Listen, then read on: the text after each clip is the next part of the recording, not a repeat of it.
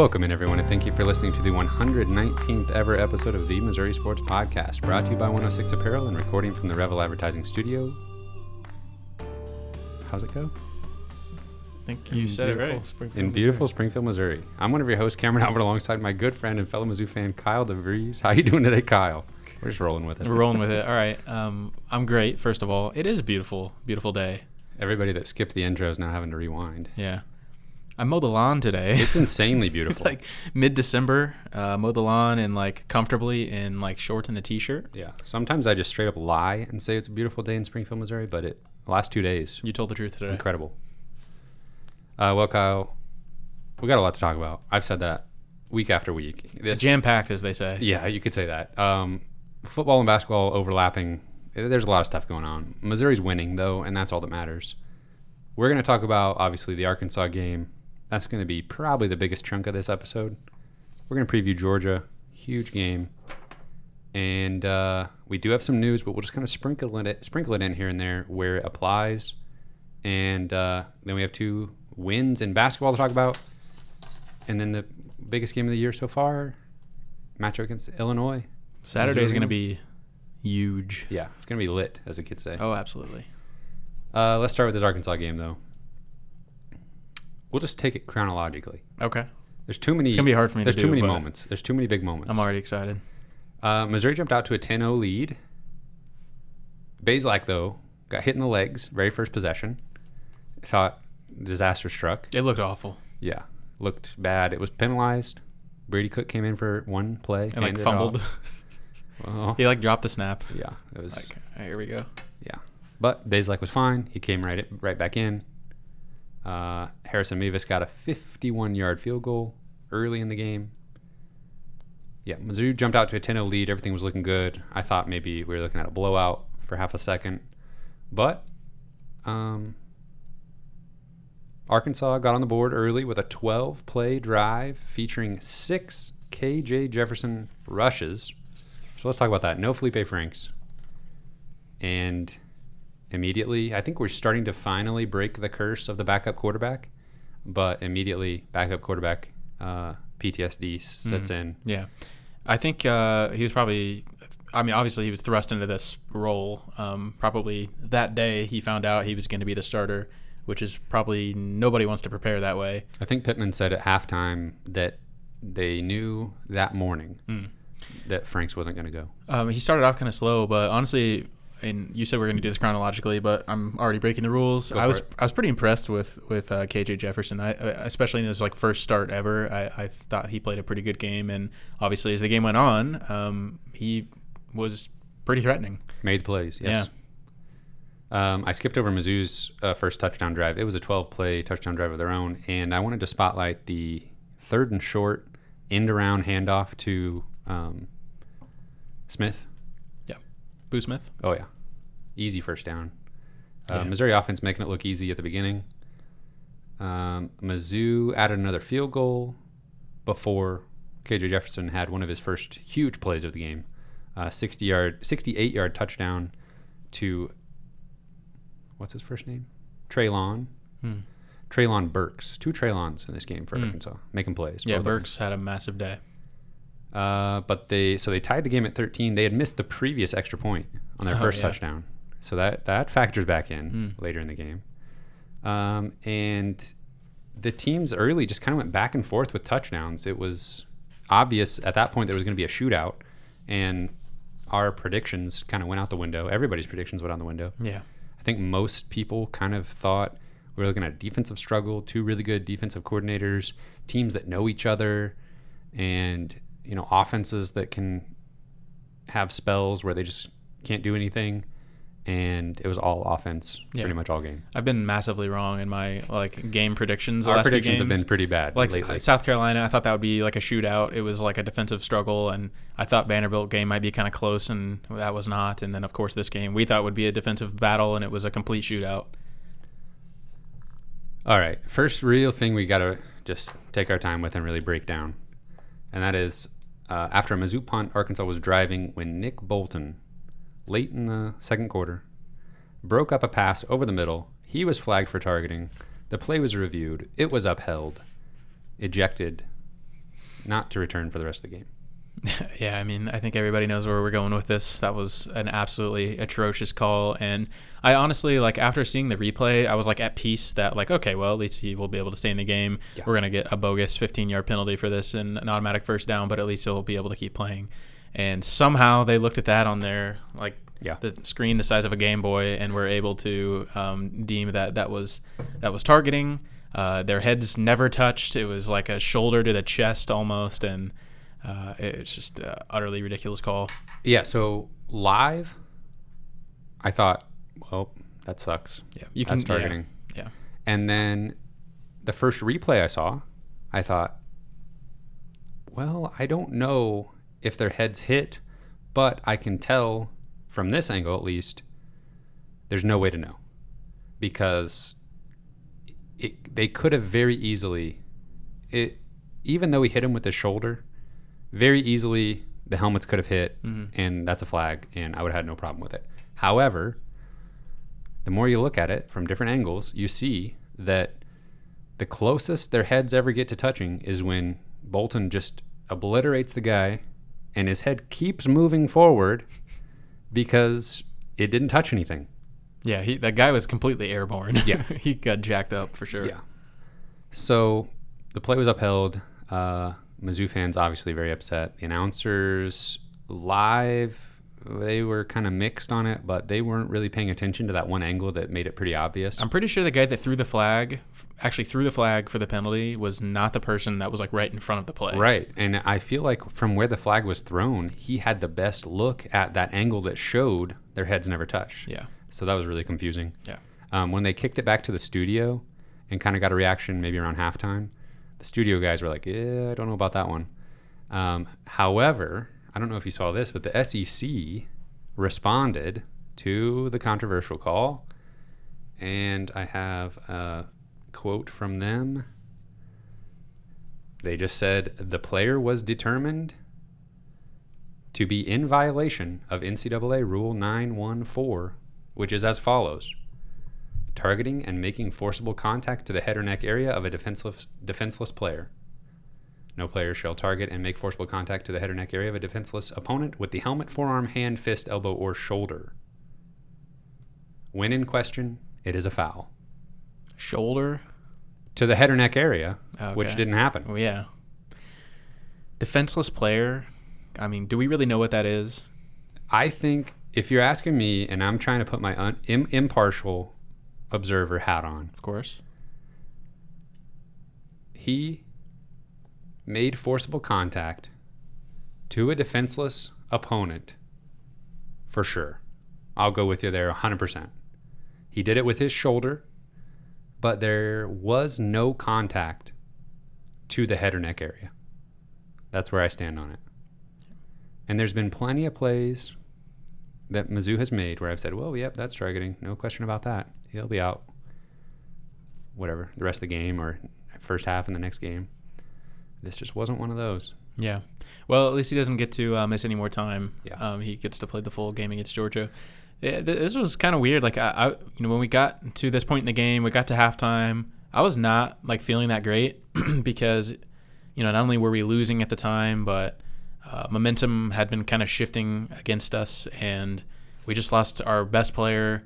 And the game line, the kind of storylines were about Nick Bolton, a lot of them, and he just Missouri's best player felt like he didn't quite get his chance to prove the doubters wrong. Last home game, most likely, potentially, most definitely. Arkansas, obviously they scored one more time before halftime. They took a 27-20 lead into the break, and I was fuming. Well, at this point, it already felt like, I was very furious as well. But at this point, it just kind of felt like I'm not sure either team can stop each other. Right. And we're down a touchdown, and they get the ball after halftime. And so I think that was one reason why I did not feel good about Kyle, did you know that Arkansas themselves were a victim, apparently, of a bad targeting call that left their star safety out of the first half against Missouri? I heard. Man, a lot of Arkansas fans were ready to say, well, we dealt with it too. Yeah. Like that was any kind of, justification. Like, okay, Kyle, we've been dealing with some some fan bases lately. Arkansas fan base, they're a different breed. Now, we're going to talk in a little bit about Illinois. Their fan base on the basketball side has been interesting to deal with on Twitter. And, man, all you can do is hope that your team wins in those situations. Because if they lose, you just have to be okay with just not saying anything. Yeah. And just moving on. Basically. And it's hard to do. And it's very frustrating to see these other fan bases get to celebrate. Oh, man, I was like, that was part of the reason why I was so angry. It was like, we're going to lose this game. Like, and I'm going to deal with the aftermath on Twitter, and I don't want to do that. But we've been very fortunate the last few years. Like, obviously, we've beaten Arkansas 5 times in a row. We've beaten Illinois 2 years in a row. Yeah. We haven't had to deal with the aftermath in a while. So hopefully that's not coming anytime soon. Right. Mizzou defense, though, they kind of showed that they were maybe up for the challenge. Right at the beginning of the second half, they did force a 3-and-out. Unfortunately, though, Missouri's offense had to settle for yet another field goal. We'll get to the field goals in a minute. Harrison Mevis was spectacular in this game. But I just kept having this feeling like these field goals are going to come back to haunt us, not getting in the end zone at the end of these possessions. Yeah. And we were talking about like 8 to... one of these was a 14-play drive that ended in a field goal. Yeah. And that's just kind of demoralizing from a fan standpoint. But yeah, it's amazing we scored 50 points in this game, yeah. And we kicked so many field goals. Right. Yeah, just couldn't finish in the red zone very often. Arkansas had 2 more touchdowns in the third quarter, or one right at the beginning of the fourth quarter. Their second touchdown there made it 40-26 with 13 minutes left in the game. And that was feeling bad at that time. 40-26, fourth quarter. And even though Missouri's offense had been successful, that's when I was just thinking, like, not having touchdowns here is killing us. And Arkansas not having to settle for field goals, even though they had, I think at this point, now missed 2 extra points. Yeah. One of them was blocked, I think, or something. But their kicker was clearly struggling. Right. So even if Missouri had made a few stops on third down, there's a decent chance Arkansas is going for it with their kicker issues, and we'll see them go for something later. But just when all hope began to fade, Bazelak hit the star of the fourth quarter, Damon Hazelton, for 29-yard gain. Then Tyler Beatty scored from 46 yards out, and they had a touchdown in just 34 seconds of game time. Yeah, they had to do that yes. to be able to get back in the game. And the fourth quarter defense for Arkansas was atrocious. Or maybe it was just because Missouri's offense was so good. But guys, I love Tyler Beatty. I'm just going to throw that out there. Honestly, he saved this game by his explosive ability to just get in the end zone. He can score from anywhere, and he did that multiple times in this quarter. Yeah, Tyler Beatty definitely overshadowed in this one, but it's just looking at his stat line, 6 carries for 79 yards and 2 touchdowns. That's efficient. And it's going to be actually we'll save it because we'll spotlight Roundtree in a sec because he has a huge play of his own coming up. Missouri's defense forced an Arkansas punt. Mizzou scored another touchdown, this time with a 32-yard completion to Hazelton and then a 25-yarder to Kiki Chisholm. That tied the game at 40. And that was really quick. Missouri was right back in it, tied it up at 40, and they just kept going. Yeah. They got another stop. Jeffcoat got a sack on that drive. Mizzou just needed 4 plays this time, and this is where we get the 46-yard run from Roundtree and then a 25-yard touchdown by Beatty. And Missouri takes a 7-point lead. And what a turn of events. Oh, man. You go from, like, thinking... I know there were fans out there that would probably turn the game off.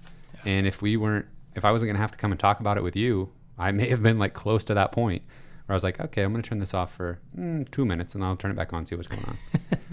But... yeah, they scored like 20-something unanswered points in like 5 or 6 minutes. It was just unbelievable.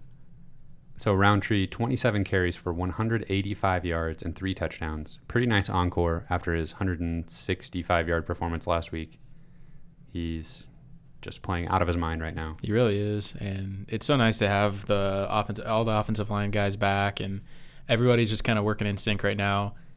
Missouri's offense can function pretty well and through the air and on the ground, and so that's obviously really difficult to defend. They can kind of do everything well right now, and that was just baffling Arkansas in the second half, or in the fourth quarter really, of this game. And I don't know what happened in this game. At some point, Arkansas just decided they were done playing defense, and obviously Grant Morgan got hurt, so that helped quite a bit for Missouri's case. But I mean, man, in the fourth quarter, Missouri was doing anything they wanted on offense. It was insane. Of course, the good times were short-lived. Arkansas did answer back with a 13-play, 75-yard touchdown drive. That drive pretty much had everything. They recovered their own fumble. They converted a 4th and 1 when they should have been stopped 2 yards short. I'm pretty sure there was should have been an interception by somebody on that drive. Yeah. That might have come later. I don't know. Well, one definitely comes later. Okay, maybe that's what I'm thinking of. Well, no, that's not what I'm thinking of.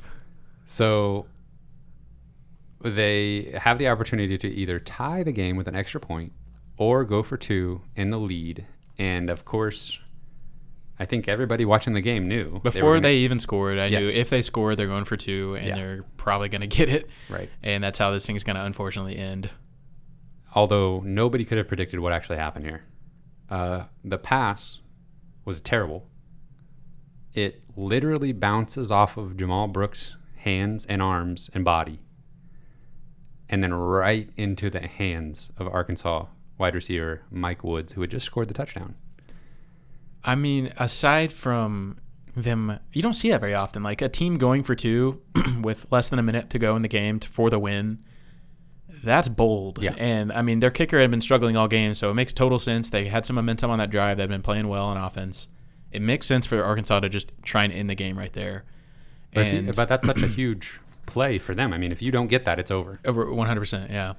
And I can't think of a more Mizzou way for that game to end. If that's how it ended, if there was less time on the clock, Jamal Brooks, I mean, man, I have followed Jamal Brooks on Twitter for a long time. He's loved by his teammates. He seems like just the greatest dude in the world. I would hate to see something like that happen where the game is lost because of that play, because that would live in infamy for the rest of Missouri football history because of how easy that interception should have been. I mean, it was just it doesn't get any easier than that. And what's crazy is he shouldn't have even been in the game. Oh, exactly. I mean, that's Nick Bolton's play. Yeah. Which I predicted. The Nick Bolton interception. You did predict that. And the refs took it from me. That's true. But and also Jamal Brooks was in on the play, that 4th down play where Arkansas converted, even though he got first contact like 2 or 3 yards. Yeah. In front of the line. Yeah, he played well, or he played all right in backing up Nick Bolton, but I mean, nobody expected him to come out and be Nick Bolton, but well, sure, but that game should have ended right there. Yeah, and when it didn't, when that happened, I was like on all fours on the ground, like I was just absolutely beside myself. Like, you've got to be kidding me. Yeah. Like, this isn't happening. Yeah. Yeah, I couldn't believe that either. Now, by this point, my wife, Emily, who is not super interested in sports, she was watching because this was kind of a crazy ending to this game. Yeah. And she actually said, like, why did he need to catch it? And I'm like, well, no, but like intuitively, you in just the catch moment, it. yeah. I mean, most people, if they're in that situation, obviously if he catches it, it's game over. Right. If he bats it down, it's game over. Right. And the more natural thing to do is just catch it. Yeah. It's kind of falling back. Yeah. What a play. I got to say, I recovered. I stood back up, and I what was there, 43 seconds left or something like that? Yep. And I think I even tweeted, we've got 43 seconds left. We've got Harrison Mevis. Yeah. 3 timeouts. We got 3 timeouts. Arkansas has played abysmally on defense, and we've looked really good on offense. Yeah. This thing's not over. It's unlikely, but it's not over at all. And that's one thing Emily actually said was, well, they got 3 timeouts. And I was like, yeah, you're right. They didn't even need those timeouts. No, this drive was incredible. They were down in field goal range in like 20 seconds of game time. And they even ran a play when they didn't really need to. Right. Yeah, they ran the ball twice. Yeah. Here on this last possession. Immediately, Bazelak hits Hazleton for 14-yarder. Then Bannister for 18 yards. Got it all the way down in 2 plays to the Arkansas 38-yard line with 26 seconds left. Then he hits Hazleton again for 12. Bannister again for 10. And just like that, we're at the Arkansas 17-yard line with 13 seconds left. Yeah. I mean, having timeouts is so huge here for multiple reasons, but it doesn't, when you don't have timeouts, it limits what you can do on play calling. You have to throw to the sideline. You got to get out of bounds. So you're never really throwing to the middle of the field. And with timeouts, and the defense knows that. Right. That's eliminated. Yeah. And so they can't just zero in on one specific play call. Right. The fact that I said they didn't need the timeouts, but just having them, like you're saying, allowed them to complete these sideline throws easier. Yeah. And I just want to spotlight Damon Hazleton here because he had, let's see here, 93 yards on the game, I think, and 87 of them came in the fourth quarter. Yeah, he and Chisholm both really stepped up in this game. If you would have watched the fourth quarter of this game and you hadn't watched any other Mizzou football all year, you'd think these guys were like our superstars. You'd think that Bazelak had like 600 passing yards and they each had 200. Yeah. Because they could just do whatever they wanted. Like if you didn't know the score. Yeah. And I think both of those guys would probably agree that it's been a kind of a disappointing season for them individually. But, Chisholm's really come on lately and Hazleton had a great game. They kind of they were who we needed them to be in the fourth quarter of this game. They've got that eligibility if they want to run it back. I'd love that. Yeah, let's give it another shot. Yeah, like we said, they actually handed it off to Beatty one time before bringing out Harrison Mevis for a 32-yard attempt to win the game. There was only 3 seconds left. The clock was stopped, so this was going to be it. There was going to be no time left, and he nailed it. Yeah, Arkansas iced him twice, yeah, of course. Which I hated. Holy me too. I was already about to throw up. Yes. And I was like pacing around my house. I was livid at everything the whole game. I was just mad watching this game. And even when Missouri came back and took the lead and all that kind of stuff, even in this moment, you're still mad. Just every time they showed an Arkansas player or coach or just one of the referees, I just didn't have nice things in my brain that I was thinking about them. And I regret it, honestly, a little bit. And I don't wish ill upon any of them. But, man, next year. I was not happy. Yeah. I'll think happy thoughts about them since we won. We don't have to see them again for almost a year. Man, there's something about this team. It keeps getting me all choked up and stuff. Like after we get a big win, and I just like think about how far this team has come, and I think about guys like Bolton and Roundtree and their careers at Missouri and what they've accomplished, and I just start thinking all that stuff, and it's crazy. And I'm glad we've got Coach Drinkwitz. I don't know about you. Yeah. But, man, it's been an incredible season so far. I honestly feel like we could lose the next 2 games of the season and it would still be an overwhelming success. Yes. Like we have surpassed what anybody thought we could do, except for me. We could still surpass that, though. We still, yeah. I mean, it's crazy. If you didn't know, Harrison Mevis did make that last kick. Missouri won the game 50-48. Which is a score I don't think I saw anybody predict. I think the highest I saw somebody had Mizzou. Somebody had Arkansas winning. Some actual media type person had Arkansas winning like 35-24 or something. Yeah, I saw that a lot was of the highest. I saw a lot of Arkansas predictions for like SEC media type people this week. So Harrison Mevis finished the game 5 for 5 on field goals, a 51-yarder, his first one. And then obviously that shorter one, but with all the pressure in the world. And he had a funny comment where he was asked about them icing him, taking 2 consecutive timeouts, which I feel like it should be like basketball, like that's a penalty if you do that. But he said it just gave me a little bit of extra time to prepare, and I can't remember his exact quote, but he thought he was better for it. Yeah, he knew he was going to make it before he went out there. He said, "Advantage me," when a team does that. I love it. The dude is so confident. Yes. Yeah, you don't see that from a freshman kicker very often. That's crazy. He's been phenomenal really all season. And a guy that just kind of quietly did pretty much everything right is Connor Bazelak. Another game where he played lights out with no touchdowns. Yeah, it's crazy. So he's like having one of the better freshman quarterback seasons in Mizzou history. Yeah, they keep getting it down inside like the 5 or 10, and Roundtree punches it in. Right. Yeah, I think he's got like, I'd have to look it up, but he's got like 6 touchdowns and 3 interceptions on the season. Yeah, that's crazy. Yeah, but like in a lot of yards. Yes, and a lot of attempts. You'd think he had a third of the attempts that he has. Yeah. And he's up over 2,000 yards on the season. But he was just, I don't know. Like I know it's like it's cliche and like redundant now. Like every announcing crew says it, but he ran the wishbone in high school. No. Really? You're gonna go into this? He doesn't look like a freshman. No. Like he looks more, dare I say, he looks more poised in the pocket, throwing the ball, than Drew Lock ever did. I knew you were going to say it, and I think I agree. He, like, the mental part of his game he's special. Yeah. And he's so comfortable and just knows where to go with the ball, and he's clutch, man. He's clutch in a way that Drew Lock never was at Mizzou. And Drew Lock, we've talked about it many times before, video game numbers, he's clearly incredibly talented physically. Top 5 Mizzou quarterback all time. But just never conservatively could quite put together wins, and like was not that great in those really important moments. Right. And Bazelak has been that so far. Drew Lock would have 4 touchdown passes.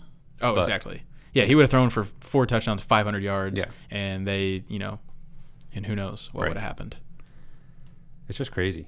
I mean, I think a lot of that's probably coaching too, if to some degree. Well, the coaches have said that's just kind of like the way he goes about it. It's just like it's just very workmanlike. Like he doesn't get up or down. And it reminds me of, which this is an easy call, it reminds me of James Franklin, just how he looked throwing the ball.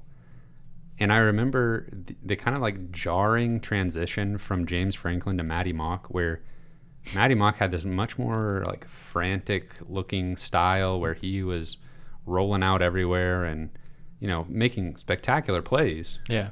But it just looked more frantic. Right. Well, he was kind of like Drew Lock in the way that they're always looking for the home run play all the time. Yeah. And, James Franklin, Connor Bazelak, a little more calculated. Yeah. One of my favorite things to see Connor Bazelak do is get the flea flicker pitched back to him and then throw it to the underneath receiver. Yeah. Like, you never see that. He's wide open. That play is designed, obviously, for this home run hit. And for a quarterback for it to be that smooth of a play on the front end, the quarterback's like, well, we got this far, I got to take the deep shot, right? Mm-hmm. I can't imagine going through that play, it being successful, and then not launching the ball as far as you can. Yeah. And he just looks up, sees, they got that covered. Well, this guy's wide open. I'll hit him instead. We'll take the 30-yard gain. Gosh, that's incredible. Yeah. It makes me so happy to know that we are in good hands at the quarterback position, the most important position on the field for potentially 3-4 more seasons. And, at some point we're going to have to talk about the other quarterbacks in the room because we're still recruiting quarterbacks, and there's a lot of talented guys that are going to be in that quarterback room. So I'm not sure that it's just Bazelak's job for the next 4 years no matter what, but if it is, I think we're going to be just fine. Yeah. And Bazelak talks like he's going to be here for 5 seasons. Yeah, I love it. In total. Like he's like, oh, I get another freshman year next year, so it's insane. You'll be seeing a lot of me. Yeah. Did you think it was ironic that maybe not even ironic or just we expected it, but Barry Odom's defense completely fell apart at the end of this game? Yeah, I mean, it's like it's poetic. Yeah. I'm just imagining it in reverse though, and it's like, well, this is what would have happened the other way around probably, 2 years ago. Yeah. Like I could just see it. It just made sense that Missouri was able to make that comeback and just shred them the entire fourth quarter. But I could easily have seen Arkansas doing the same to Missouri last year, 2 years ago. I would have paid a lot of money to be a fly on the wall in that like little room that the defensive coordinators were up in, the press box. Oh yeah. As that collapse was happening at the end of that game, man, I would love to see Barry Odom's reaction to how that game ended. It's brutal. Well, they were without their safety, their big time safety in the first half, and then they're there you go. The baddest guy, Grant Morgan. Yeah, he got hurt, so yeah, there you go. And they were historically bad in the last 5 years. Yeah. There's reasons for these things. That's true.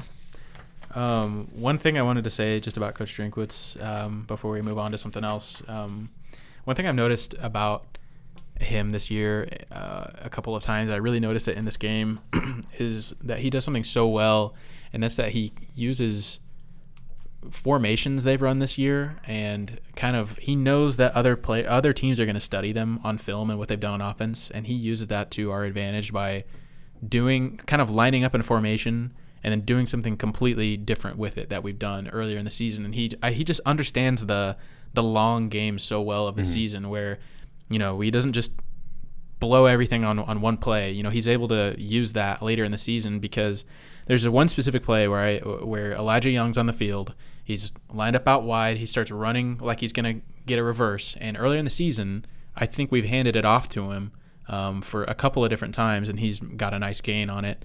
And they ran that play a couple of different times in this game. Elijah Young lines up wide, starts running towards the quarterback like he's going to get it on a reverse, and the defense kind of starts stacking to that side because they know he's getting the ball, because he's not on the field that much. Right. And so when they see number 4 on the field start running like he's going to get a reverse, they just know that's what's going to happen. But they didn't. They handed it off. They faked the handoff to him and gave it to Roundtree. And Roundtree had 2 huge gains, and one of them was a touchdown where he had nobody in front of him.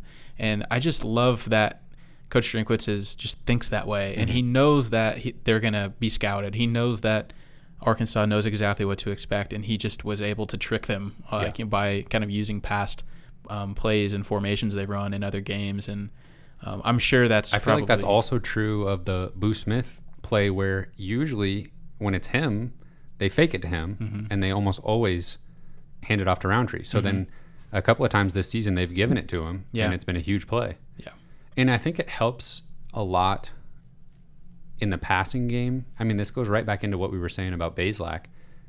I think it'll be hard for Drinkwitz to trust another quarterback the way he does Connor Bazelak, because of just like what I was saying, how unless he's just drilling that into him, that, for example, on the flea flicker, unless he's drilling it into him, this underneath guy is going to be open more often. I feel like you would have to focus on that so much in preparation for a quarterback not to just automatically take the deep shot every time. And I have a feeling that if Drinkwitz tried to make a change at quarterback ever, that, I don't know. You'd have to go through those growing pains again of a new guy wanting to make the home run play all the time or something. And it just seems like Bazelak has that instinct to be able to kind of dissect the play and see what's going to work. Yeah. And if he can just, I mean, I feel like I'm asking a lot here because he's so good already, but if he can just shore up his accuracy on some intermediate throws a little bit. Yeah. And maybe that's, some of that, you never know how much of that's on a wide receiver on a given play. But there's just a few plays every game where he's just not quite on the same page, and that's going to happen sometimes. But, getting 25% better there would be just monumental. Right.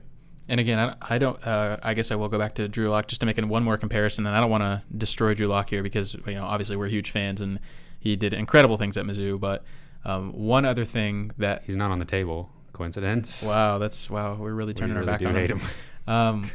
One thing that I think Bazelak also does better is, I think Drew Lock a lot of the times knew where he's going to throw the ball before he even hiked the ball. And that's something that Bazelak clearly does not do. I think he does a good job looking off the safety, kind of goes through his reads and his progressions, and he finds the open guy. And Drew Lock, I don't think he did that very much, especially early on. Well, I don't think Heupel made him do that. No. I think Heupel instructed him you're going to throw it to this guy on this play. Yeah, you're not going to read the field. Part of me thinks that Drew was like, all right, fine by me. Yeah, and it was, yeah. I'm just looking over the stats real quick to see if there's anything else we need to point out. Obviously, Bolton being gone for the second half is a huge deal, but Missouri's defense didn't look great even before he was gone. They got faked out completely a handful of times on that fake pitch, but then the same guy takes the handoff. That was ugly a few times.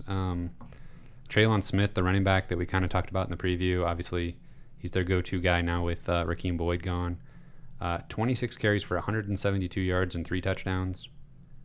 Yeah, we got carved up in the second half for sure. That was a glaring concern that I was kind of able to see past because we won the game. But yeah, I mean, we have to play infinitely better on defense going forward if we want to have a chance to beat Georgia or Mississippi State.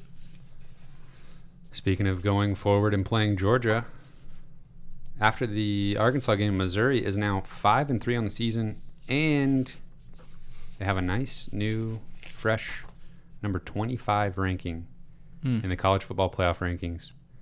Beautiful. Connor Bazelak was named SEC Freshman of the Week. Again. Harrison Mevis was named SEC Special Teams Player of the Week.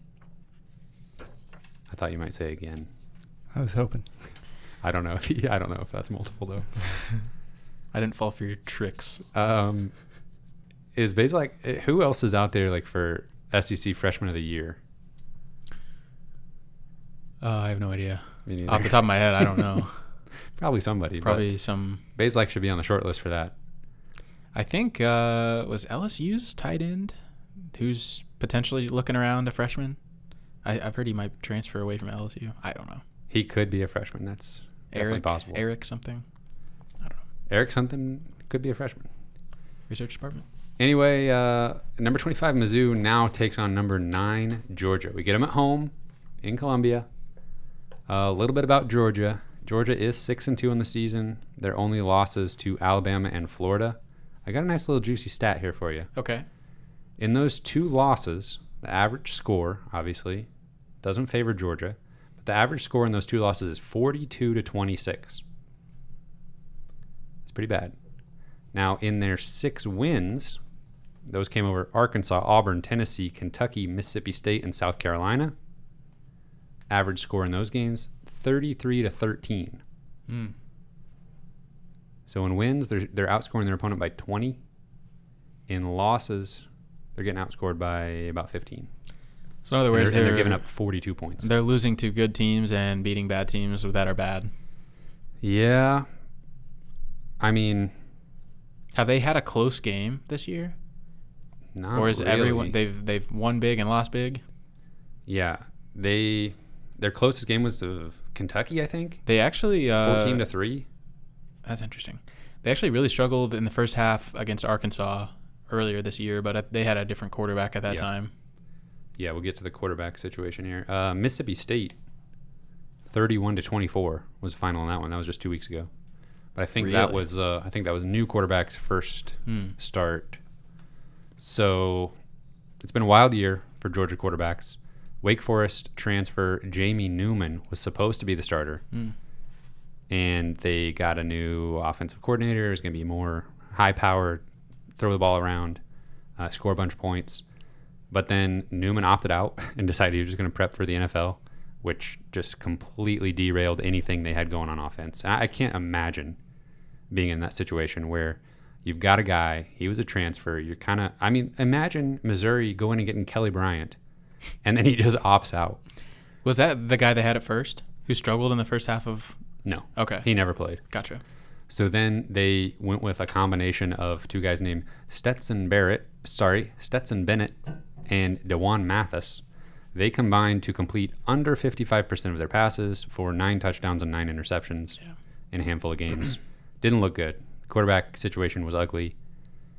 But then they have another guy on their roster. Sure enough, Georgia has a USC transfer, former blue chip recruit, JT Daniels, who was rehabbing an injury, but then he was back ready to go, and he is completing 70% of his passes, thrown for 6 touchdowns and just 1 interception in, I think, just 2 games. Yeah, he's been pretty good.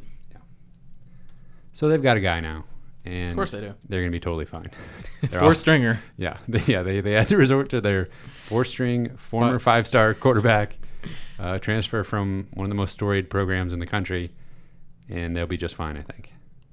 And, of course, being Georgia, they can run the ball. They've got, what did I write down here? 5 players with 25-plus carries, and the worst among them averages over 4 yards per carry. Yeah, that's easily the most frightening thing about this game is Missouri could not stop Traylon Smith last week, and Georgia is so far superior in the run game than Arkansas is. So that's terrifying for sure.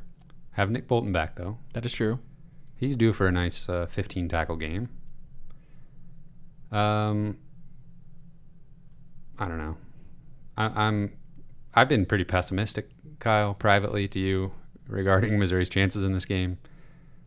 I think, kind of like what we were just saying. I mean, if Arkansas can put up nearly 50, even with Nick Bolton, you think we're going to hold Georgia under 30 points? I don't see it.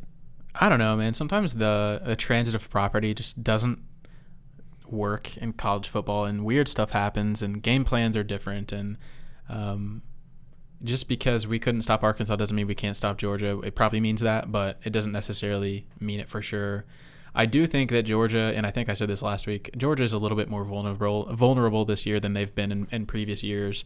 Their defense is still excellent. I'm not sure it's superior like it has been, but they're still great in stopping the run game.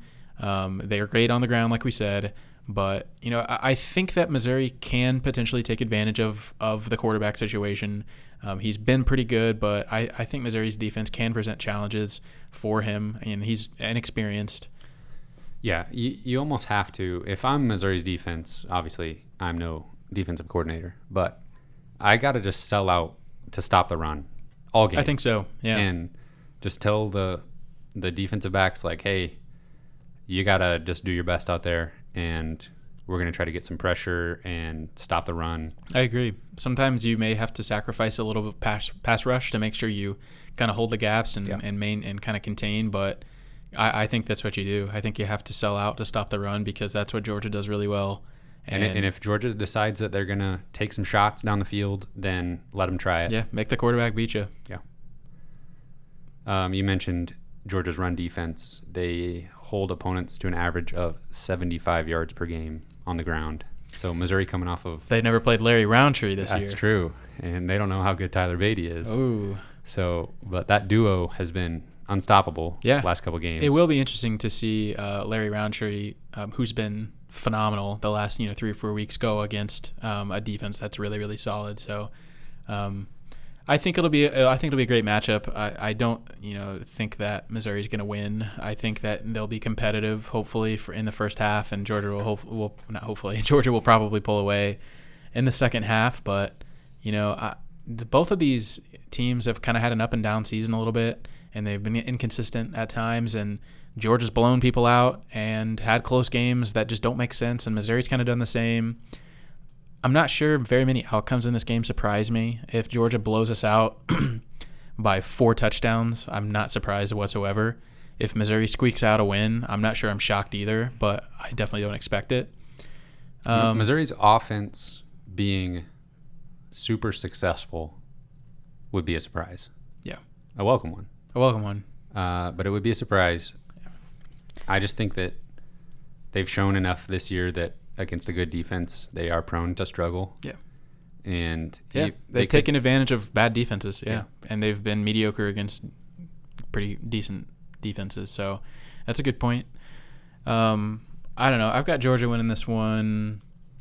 We'll go with 42-28. That's like almost exactly how Georgia score when they lose. Oh, but you got to flip it around there. True. I'm leaning more towards Georgia's 6 wins. They win 33-13, so I'm thinking something like 35-17. Hey, maybe one of us will get close. Yeah. And neither one of us will get close if Missouri wins. So we'll take that. Hopefully we're both very wrong. Just for kicks, yes. I averaged the Missouri score against Alabama and Florida, and it's 39.5 to 18. So it's not that far off from what Georgia's is. Interesting. Thank you for that. Thank you, research department. Yeah, Wow. that was great. Okay, so unfortunately, It's gonna be a tough game, but winning streak might come to an end, but that doesn't, I don't care what happens in this game. Nothing can take away this season. The best part is we still get to play Mississippi State. Yeah, we'll hopefully get to finish we might play bowl game too, but we might get to finish the regular season on a win. But yeah, this is gonna be a tough one. I was hoping we'd finally play Nebraska in a bowl game, but I guess everybody's eligible. That is true. You never know. Extra practices. Okay, Kyle, we got to this is gonna be a heck of an episode. We're rolling here, and we still have a lot to get to. We didn't even talk about news. No, we've got news, and we have to pick some games, and then we have to talk about basketball. Holy! I'm saying this out loud so that I am forced to do it. There's gonna be timestamps in this episode. That's a great idea. So you can zip around to the content you most want to get to. It's such a long episode. It's a great idea. That this one will be. Early signing period is fast upon us. It will come and go most likely before we talk again. Yep. And then we also have just some specific Mizzou football news. Let me get those out of the way real quick. Adam Sparks, we knew before the Arkansas game, he opted out of the rest of the season. He's not in the transfer portal. I don't get it, to be honest. Yeah. And honestly, we're a little bit short on quarterbacks this week because Jarvis Ware's hurt. Yeah. And something happened to somebody else. But Adam Sparks would probably play quite a bit this week, and he is opting out. Tre Williams is transferring. And I don't get that either. He literally walked with the seniors against Arkansas, was celebrated with the seniors, and he's going to play somewhere else next year. He's gonna use that extra year. He was like a starter. Yeah, I have no idea. And then 2 players out versus Georgia due to COVID-19 contact tracing. We don't know who they are. Hopefully, we never know who they are because it doesn't matter because they wouldn't have played anyway. Connor Bazelak and Nick Bolton. Oh my gosh! It's like, well, at least we probably weren't going to beat Georgia anyway. There you go. Get to see what Brady Cook can do. So early signing period. We're gonna see some fireworks, Kyle. Yeah, we are. It's gonna be a fun one. Sometimes signing day is a little boring, and last year I think it was kind of one of those times where everybody signed and we didn't really flip anyone, and I think we had a random running back like follow Barry Odom to Arkansas, and so that was like, okay, that's weird. Yeah. This year I think it's gonna be different. I think it's gonna be pretty exciting, and I think a lot of things are gonna go Mizzou's way this time. We already are. I'm already in love with this class. Oh man, it's great. And then you see some developments. You see some stuff on 24/7 Sports, like East St. Louis wide receiver Dominic Lovett get crystal ball. He's a hard commit. It says right at the top of my screen here to the Arizona State Sun Devils. He did that back in September. However, crystal ball predictions 100% Missouri. And they are confident, highly confident, with an 8 out of 10. Something switched in the last few days with Dominic Lovett, and like you said, 4-star wide receiver from East St. Louis and teammate of Tyler Macon, and who's going to sign with Mizzou. And whenever he committed to Arizona State, it kind of felt like, well, it was one of those ones where you just kind of said, long way to go. And that seems a little strange, but I don't think this one's completely over. And so to hear that, something has changed, whether it, I heard maybe his mother wanted him to be a little bit closer to home, whatever it is, he decided he wanted to team up with Tyler Macon, which seemed like what was going to be the plan all along anyway. Right. Whatever happened, it doesn't really shock me. And it doesn't matter to me. What happened? It doesn't matter. I'm really happy. He's a incredible playmaker. He's a burner. He's got great hands. He's kind of the total package, and it's exciting. Anything else for the 2021 class that we need to be aware of? A couple of names to watch. Well, Dante Balfour is a cornerback from Florida. He's down to Auburn and Mizzou. I'm not sure exactly when he's announcing. It might be signing day, but keep an eye out for that. That's a pretty strong cornerback prospect. And then just earlier today, I read on Twitter that Coach Drinkwitz specifically said that they've got about 5 players they're really trying to add to this class, and whether that be uncommitted guys or guys they're trying to flip.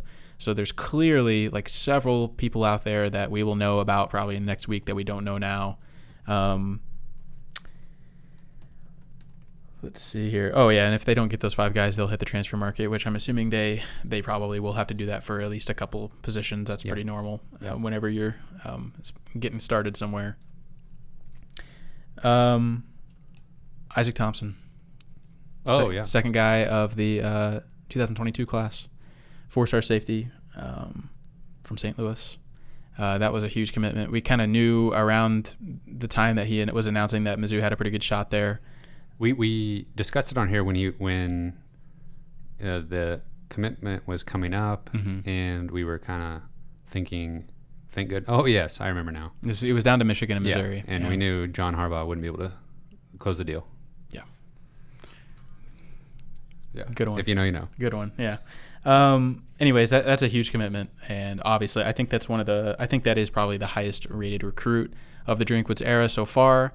And not only is that just, if you're just looking at it like, yeah, that's a great player coming to Mizzou, but that's so good for the perception in the state of making it kind of like cool to go to Mizzou again. You know, that the top players in the state, there seems to really be a trend around going and playing for the home state, and we haven't seen that in a really long time. And I really think that Isaac Thompson's going to be able to get some other really talented players on board, and he specifically mentions Xavier Nwankpa from Iowa and Toriano Pride from Lutheran North as guys he wants to bring along with him, and they're both like 4-star cornerbacks. So I believe the 2022 class will be unlike anything we've seen at Mizzou in a while, and just mixed with the hype around Mizzou in the state and the talent in that class is unbelievable. And so I really think it could be incredibly exciting. Isaac Thompson, you mentioned his rating being the highest of the Drinkwitz era. I was just comparing it to Travion Ford. Travion Ford, 208th in his class nationwide. And that's the number 1 player in the 2021 class from Missouri. Isaac Thompson's 160. Yeah. So that's a noticeable step towards the top of the rankings. Isaac Thompson had like 35 offers of just top-tier programs in the country. He could have truly have gone anywhere. One 2022 guy that's committing soon is Arlen Harris Jr., running back. He's from St. Louis as well, right? I believe so. He's kind of had an interesting recruitment. 24/7 Sports had him 100% to Iowa very recently, and then that switched to Stanford. But they also consider they've got all of his top 5 as like warm on his recruiting trail. Yeah, I'm not sure as much on that one where he's going to end up. It seems like you said, it's been a little bit more all over the place, a little more unpredictable. But we'd like to have him. Ready to switch gears to basketball? No, we got to pick some games. Pick some games. Psych. Nebraska, coming through for me. I think you might have locked it up this past week. No. I have no idea. How many weeks do we even have left? 2. Yeah. Mizzou has 2 games and left. Don't forget bonus weeks. Yeah, SEC championship game. There you go. 20 points for a win. Oh, shoot. I've just been biding my time. Joe Biden. Alrighty. Whatever week it is, you guys ended up Kyle with 5 points, Cameron with 4. Ooh, sorry. Already noticed an error. Kyle got 6 points. Oh. Stop the count. Oh, you said. Kyle has 51. Cameron has 47. I feel like our percentage is great of picking games this year. I feel like we've been killing it. Yeah, we should have been betting the money line on all of these. Yeah, pick the winner. Make money. You disagree? No, I don't disagree. All right. Just staring blankly at you. I agree. All right, game number one. Number one, Alabama at Arkansas. Alabama is a 32-point favorite. Alabama. Oh, okay. Wow. Okay, I'll take Alabama. Well, Alabama. Brahma. Okay, we want Brahma. All right. Game number two, Tennessee at Vanderbilt. Tennessee is a 16-point favorite. I guess Tennessee. I guess. Give me JG. I don't think he is their quarterback anymore. I don't know or care. LSU at number 6, Florida. Florida is a 23-point favorite. 23. Wow. That's a big number. I wish LSU would win that. Florida's already got the East locked up. Yep. I might be sleepwalking. I'll take Florida. Well, give me Florida. Auburn at Mississippi State. Auburn is a 6.5-point favorite. It's throwing me off because I don't know what game number this is. 4. Okay. That was throwing you off. Okay. Yeah, I agree. It's good to know. Now I know who I'm going to pick. I'm going to pick Auburn because Mississippi State is fraudulent. They're fraudulent, so they're actually good? Because everybody thinks they're bad. I'll take Auburn. Good point. Mississippi State was ranked 16th after they beat They LSU. were fraudulent earlier this year. Now they're yeah. just bad and everyone knows it. Yes. That's all the SEC games. Did we disagree on anything? No. No, We're shocker. boring. He's like so mad. The spreads are so big. Yeah. It's so dumb. Yeah. Like the last like 4 weeks, it's been like that. SEC's a little top heavy. Missouri's in the top. Oh, yeah. They're not the heavy part, though. No. All right. Minnesota at Nebraska. Nebraska is a 10.5-point favorite. What's Minnesota's record? I thought Minnesota was decent. I thought they rode the boat. No. That was a thing. Rowed the boat. Row the boat. Okay. I thought they did it past tense. I got you. You put a past tense D on there. Yeah. Okay. Well, I thought you meant like they rode on it. no. They row it, and they rode it previously. Yeah, they did. Yeah. What's his face? Matty Mock trucked that guy. A long time ago. I was asking you what the coach's name was, and you said Matty Mock. I knew know. what you were asking. I can't think of it, though. Me either. Minnesota's 2-3. 2-3. The Big Ten is a mess. It's so Okay. dumb. They've played a combined 17 games. All right, give me Minnesota. Okay, I'll take Nebraska. Nebraska's at home, right? Mm-hmm. Minnesota's winning that. How many? What's Nebraska's record? 2-4. 10-point favorite. Don't take the points. Don't take the points, he says. I don't know what that means. All right, well, go Nebraska. Go Gophers. Golden Gophers. Oh, yeah. They're golden. All right, now can we talk basketball? Please. Mm-hmm. Well, I don't want to because we have to talk about the results of our 3-on-3 draft poll where I got destroyed. And Kyle's just loving every minute of it because he planned this all out, folks. Let me tell you about it. Back to back. Back to back? Did you win last year? I don't know. I have no idea. Probably not. Smith? No. Smith, Yeah, they lost. Okay, Smith's. That's true. The law firm didn't win. Continue. I picked Torrance Watson, and I think Kyle had inside scoop knowledge that he was just really not going to be a part of the game plan Yeah, this it's year. called watching last season. Oh, okay. Shots fired. And he waited till 2 games in, or 4 games in, however many, to post the poll when Torrance Watson basically hasn't played. And I don't think he's even taken a shot. That's not true. But yes, Producer Cameron, Missouri Sports Podcast. So, it'd be interesting if we did the poll at the end of the season, but you guys pick at the beginning. So everyone would have all the knowledge of the players over the season.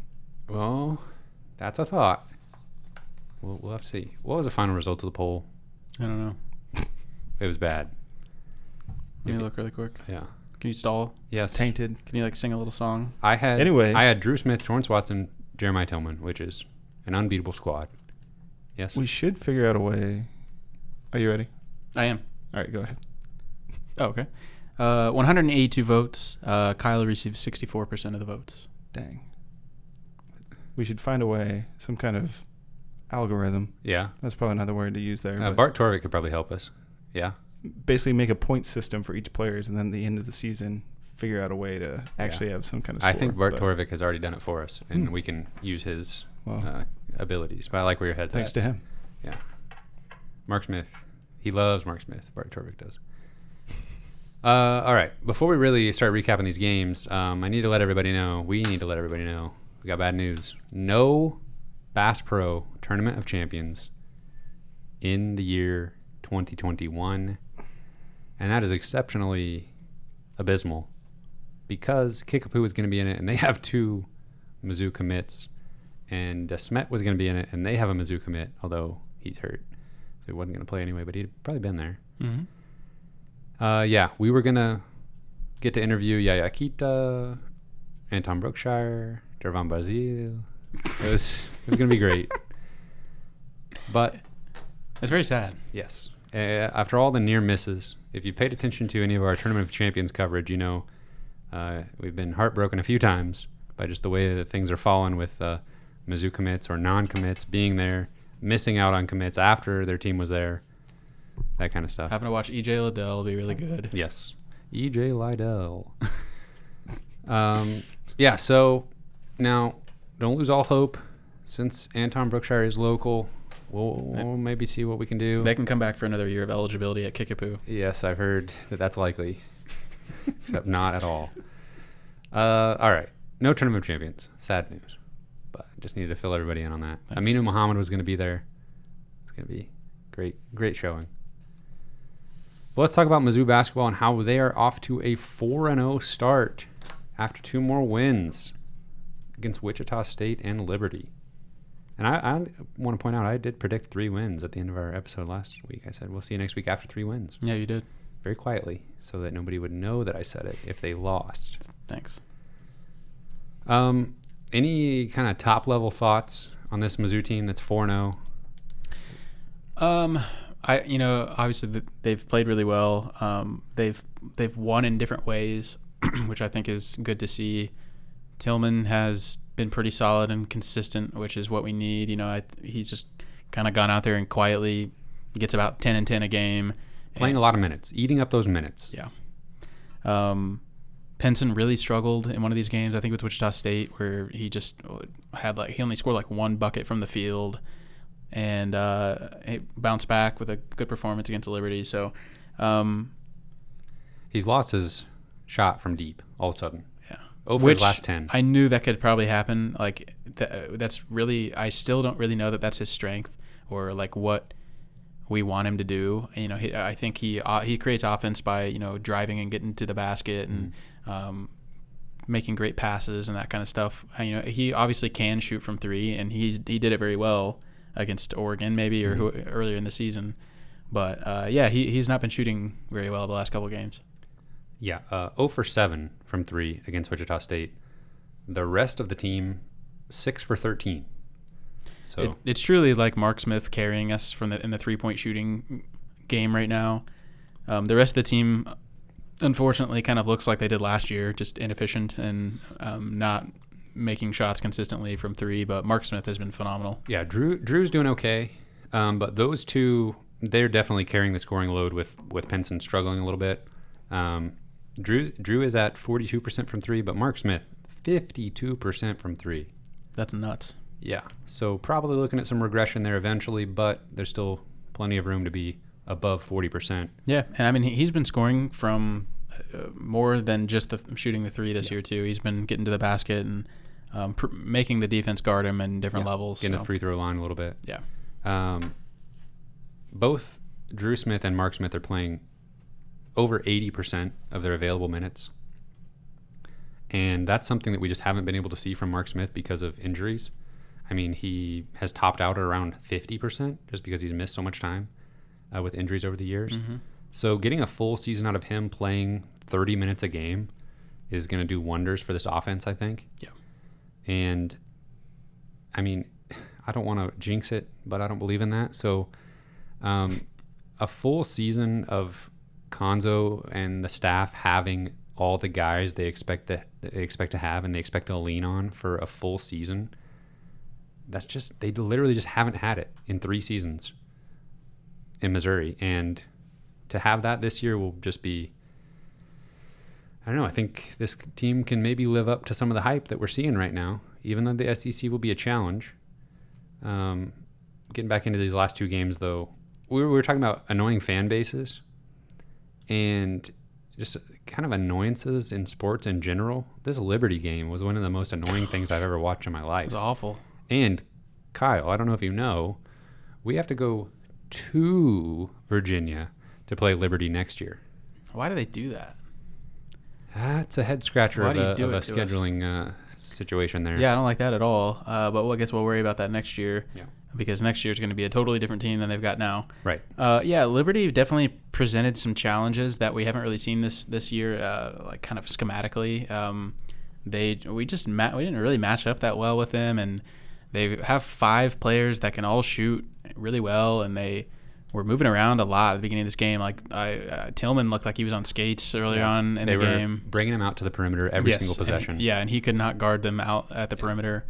It presented some challenges for sure. Their point guard, McGee, I think his name was, he was just kind of like knifing in there. He was doing a little bit of a Xavier Pinson impression. Yeah. Where he was just getting to the rim in weird ways. And they just kept pulling Tillman out, and that would just clear up the middle. And they were getting to the bucket in creative ways. Yeah. Missouri got better in the second half. They kind of, made their rotations a little bit sharper. They got to the ball faster on some closeouts, and that made all the difference.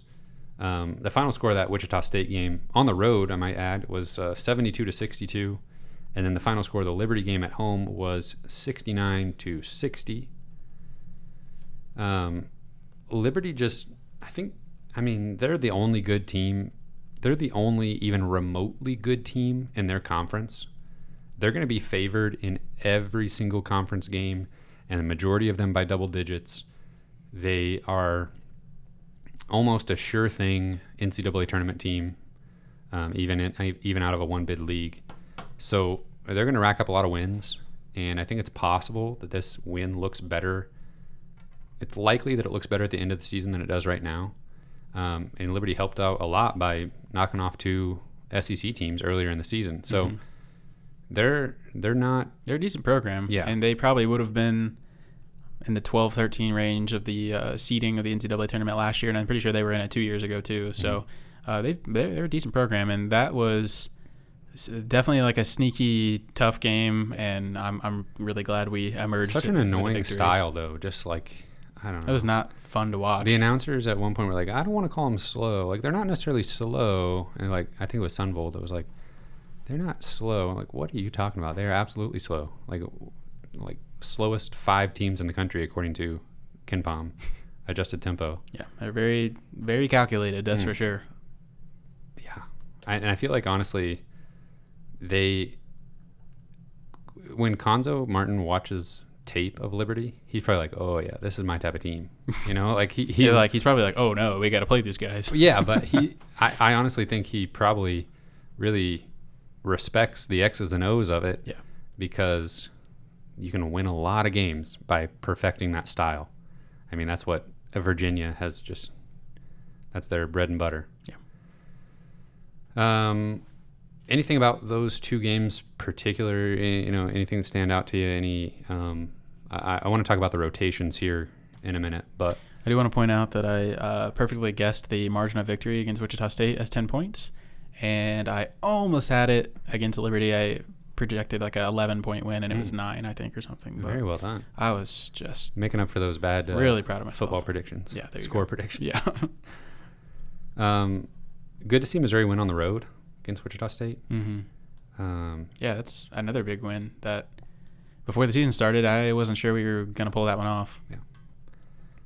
So rotations. It seems like it's pretty locked in, and it's kind of weird to see Missouri like just have such a solid identity this early in the season, because last year we were talking about how Konzo Martin was playing like 12 guys, and a majority of them were getting too many minutes, and he's had seasons where he's like subbing guys out every 2 minutes, and it's just kind of a revolving door. Yeah, I've always wondered why they do that, and it's like he's just kind of trying to see who's hot today and throw everybody out there and let them get a chance. It always settles, but it just seems like it settles so late in the season that potentially it has cost you maybe a couple wins in the non-conference or early conference season, and you just kind of need to figure out what's going to work a lot faster typically. Yeah, and part of that is Tillman being able to stay in the game, but I love that they're just kind of going with 7 or 8 guys who are giving them the best minutes. Yeah, so those 7 so far in these 4 games have been Drew Smith, Xavier Pinson, Mark Smith, Kobe Brown, Jeremiah Tillman, then off the bench, Javon Pickett, Mitchell Smith. That's been the 7 that have been solid, and Mitchell Smith often playing more minutes than Kobe Brown, and he'll come in and play the 5. He'll play the 4 with Tillman. They did that a couple times against Liberty. One interesting rotation that I actually liked quite a bit was Tillman with Drew, X, Mark, and Drew Buggs.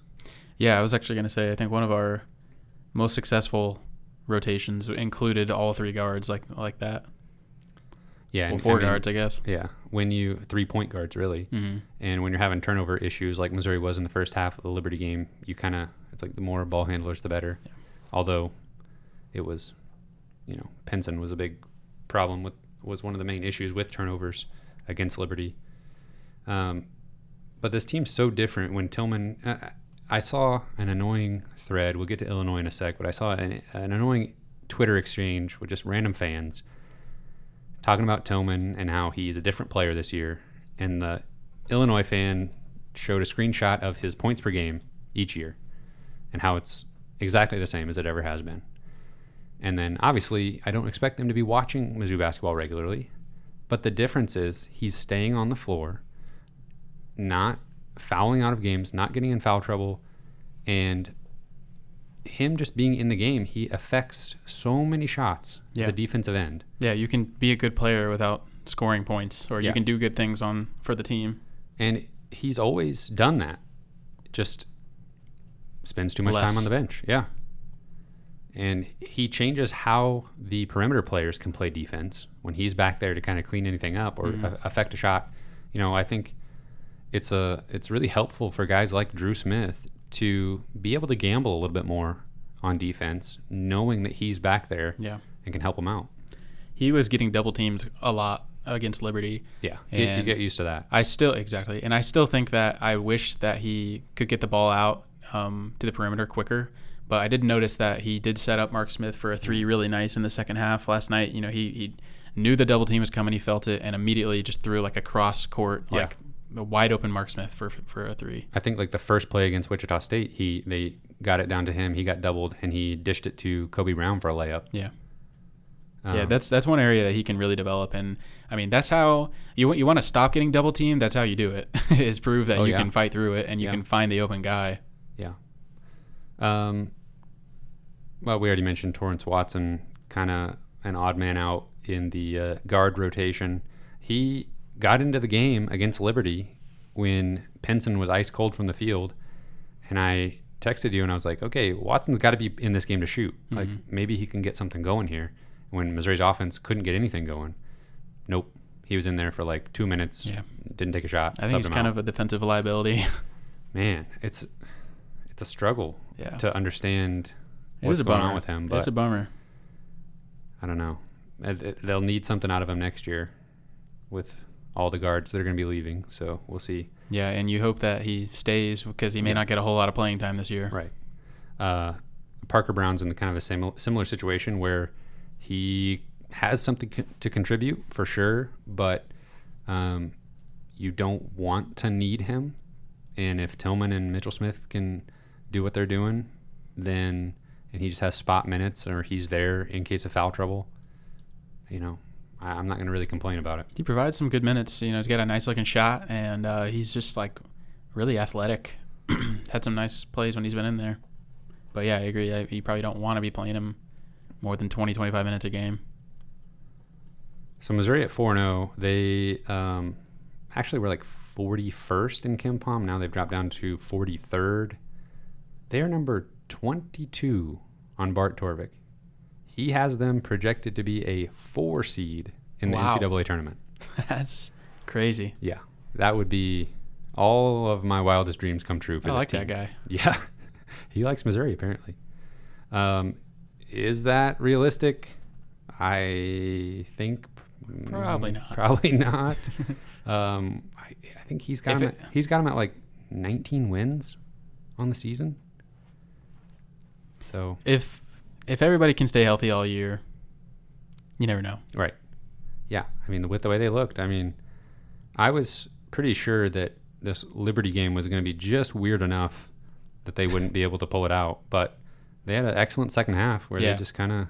There was like a 2 or 3 minute stretch towards the end of the second half where they just completely took over. Oh, yeah. And that was really fun to watch. Yeah, but it was good to see Penson be a part of that, extended the lead out to like double digits. Yeah.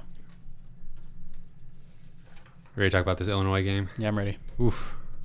Illinois is 4-1. Their only losses to potentially the best team in the country, Baylor. Yeah. And they just beat Duke at Cameron Indoor Stadium. And now after that, Coach K is ready to cancel the season. They're done playing non-conference games after that. That's insane. It's so dumb. That is insane. It's so like easy just to see right through. Yeah. Like, all right. I feel like Coach K, Duke's Coach K, has been like just transparently unlikable the last... some people would say he's always been that way, but from an unbiased observer, I'd like to think... I don't know. He had some redeeming qualities all along, but lately it's just like you seem so out of touch and not honest in some ways, like with recruiting scandals and, you know, him just kind of pushing that aside, like giving non-answers. Yeah, that's not something we deal with here. Yeah. And now with this, like this concern over playing the season. Now he's concerned about COVID. Yeah. Yeah. And you're not withdrawing from conference play for whatever reason. Yeah, just these pointless games that you keep losing. Yeah, these non-conference games, you know, they're too much of a risk. Yeah, I don't know how much he really thought through the perception of that was going to have, or he just doesn't care. I don't think he needs to think through it anymore, or he hasn't for a while probably. Yeah, he obviously can't be coaching that much longer. I'm afraid he's going to go out on a weird note. Yeah. For an incredible career. Right. Illinois, though, they did struggle in their one top 100 opponent with their other top 100 opponent, Ohio, before this game. They blew out two just awful, like 300 level teams at home to start the season. They're 15th in KenPom, 12th on offense, 31st on defense, and of course we know the cast of characters. Trent Frazier, he's pulling a Kevin Puryear. He's pulling a Larry Roundtree. Exactly. He's going to be there for a few years. What if he comes back? He uses that extra year of eligibility. Might as well. I'm not sure he's really like an NBA type player. Yeah. Two guys that probably are, though, are Ayo Dosunmu and Kofi Coburn. Yeah, they're loaded. Yeah. They're very good. They're probably going to win the Big Ten. Big Ten's always a really good conference. Yeah. They don't seem to play with as much tempo as like you might think of when you think of them, but they're so athletic, and I'm worried about Dosunmu and how well he can get to the basket. I mean, he's just borderline unstoppable at times. And then of course, if Trent Frazier's on, you know, we saw that a few years ago in the bragging rights game where Frazier was just money all night, and that was awful. And it's kind of weird. This game just seems to not matter really how good the two teams are on a season-long basis. This game's just always close, or throw out the records, or the team that has a worse season ends up winning, and that it's just none of that stuff seems to matter in this game. And it'll be really interesting to see how it plays out, not being on a neutral floor, no crowd. Yeah. It's going to be interesting.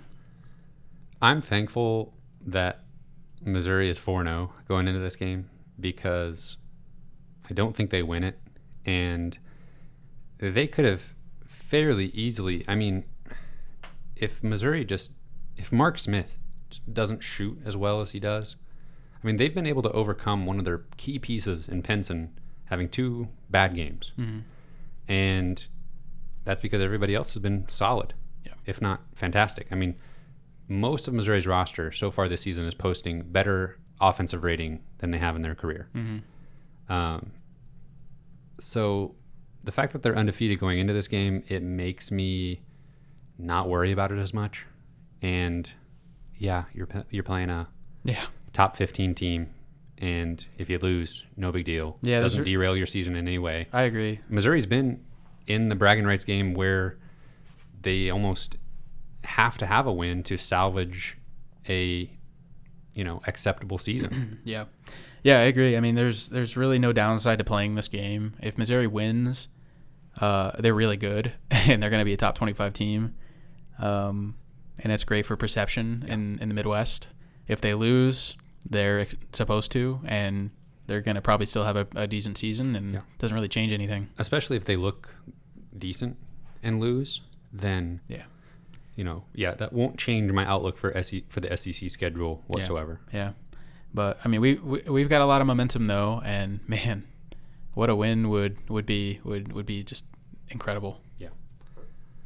You were daydreaming before we hit record about a victory over Illinois on the hoop side and a victory over Georgia in the same day. What I mean, okay, well, I've seen this question going around on Twitter, and I'm pretty sure I know what your answer is going to be for both questions. But what would you rather have? Would you rather have a win over Illinois, or would you rather have a win over Georgia? And which one do you think is more likely? That's really tough. It really is. Which one do I think is more likely? Basketball beating Illinois, I think, is more likely. Yeah. I mean, just ask some of these predictive analytics sites. KenPom has it as a 1-point Mizzou victory. Yeah. A coin flip. I agree. So that one definitely more likely. Which would I rather have is such an interesting question. Mm-hmm. I mean, I would be able to obviously answer this question a lot easier if the Mizzou basketball season was almost over, and I knew what it would mean for an NCAA tournament. Yeah. In such a weird year for football, Eli Drinkwitz's first season beating Georgia and then probably beating Mississippi State, having 7 wins. Which would in a normal year be like 9. Yeah. Having like an incredible season on Missouri standards in his first year ever. Right. Yeah, I mean, we'd be talking about third most SEC wins. Yeah. For a single season. Like really good bowl game, most likely. Yeah. But conversely, you're looking at a quadrant 1 win. I mean, that's a resume. That's like top of the resume. Mm-hmm. I think the only reason why I think I would pick that I'd rather beat Illinois is because something I said earlier is I think this football season is already a success. Yeah. And I'd love to beat Georgia. But I think about the season probably the same way if we lose on Saturday to Absolutely. Georgia. So yeah. And the basketball team, we don't really know what the ceiling is yet. And a win over Illinois is just, I mean, the trajectory of the season is astronomical. Yeah. The expectations for the season change completely. Yeah. So yeah, you've convinced me. I'd rather have the Illinois win. It's more likely, so that almost makes it more important. The fact that nobody really thinks the football team can beat Georgia, then it's like, well. And just the game within the game, of dealing with the fan bases and right. And just being able to have bragging rights for another year is obviously something that's great. And obviously there's other situations where I would much rather beat Georgia in football if, the East title was on the line or something like that. Yeah. Ooh, what a play. What a great spot we're in though. Yes. To be able to be in this position and have a chance to knock off, 2 top 10 teams in both sports on Saturday. I mean, it's just There's very recently there has been times where you ask a Mizzou fan, would you rather beat Georgia in football or Illinois in basketball? They would literally say, who cares? Like a win of those games, it's so not on my radar. Yeah. Why Neither one will never happen or something. Yeah. I mean, it's great. It's fun to be a Mizzou fan right now. A lot of great, exciting things. It's awesome. I was looking up Illinois stats, and Trent Frazier shooting 50% from three. Oh. And Asamu is shooting 42%.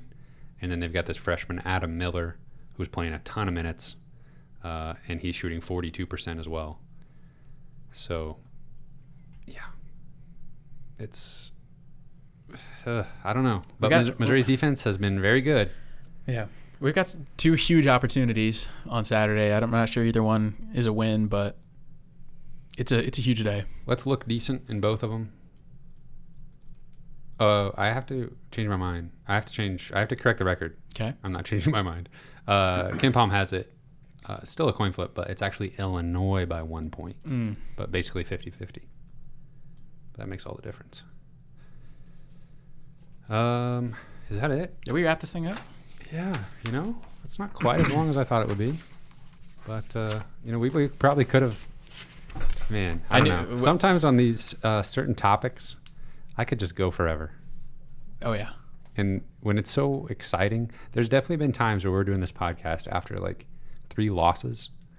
Like football, like when the overlap is happening and football team loses and basketball team loses 2 games, and you're like, yeah, we're going to have to come in here and talk about 3 losses. Yeah. And all 5 of our listeners during that time, when Mizzou's losing, they're like, all right, we're here with you guys, and we appreciate that. We appreciate everybody that is here. We've definitely done a few, like, all right, guys, stick with us. Yeah. We got to make it through some rough patches. We honestly, since we've started this podcast a few years ago, Mizzou's not really been that good at anything. Yeah, and had some stretches where there's bright spots. Yeah, but this year has been really fun, and it's been really different, and I'm thankful for it, and we can feel the momentum. Yeah, I hope that you guys are enjoying it as well.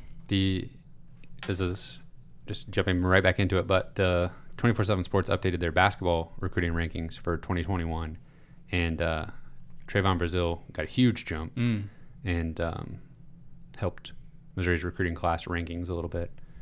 So that's great. Momentum on both sides. Feels good. Let's just keep it close on Saturday in both games, and I'll be happy.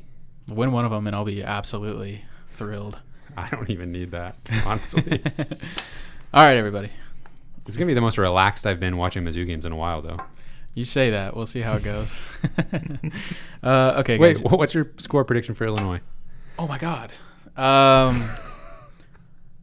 I'll say 74-70 Illinois. I'm going to say low scoring 66-63 Illinois. Missouri's offense. Sorry, guys. Yikes. We did predict winning against Arkansas, so we got that. So. Oh, yeah. Obviously. Never in doubt. Of course.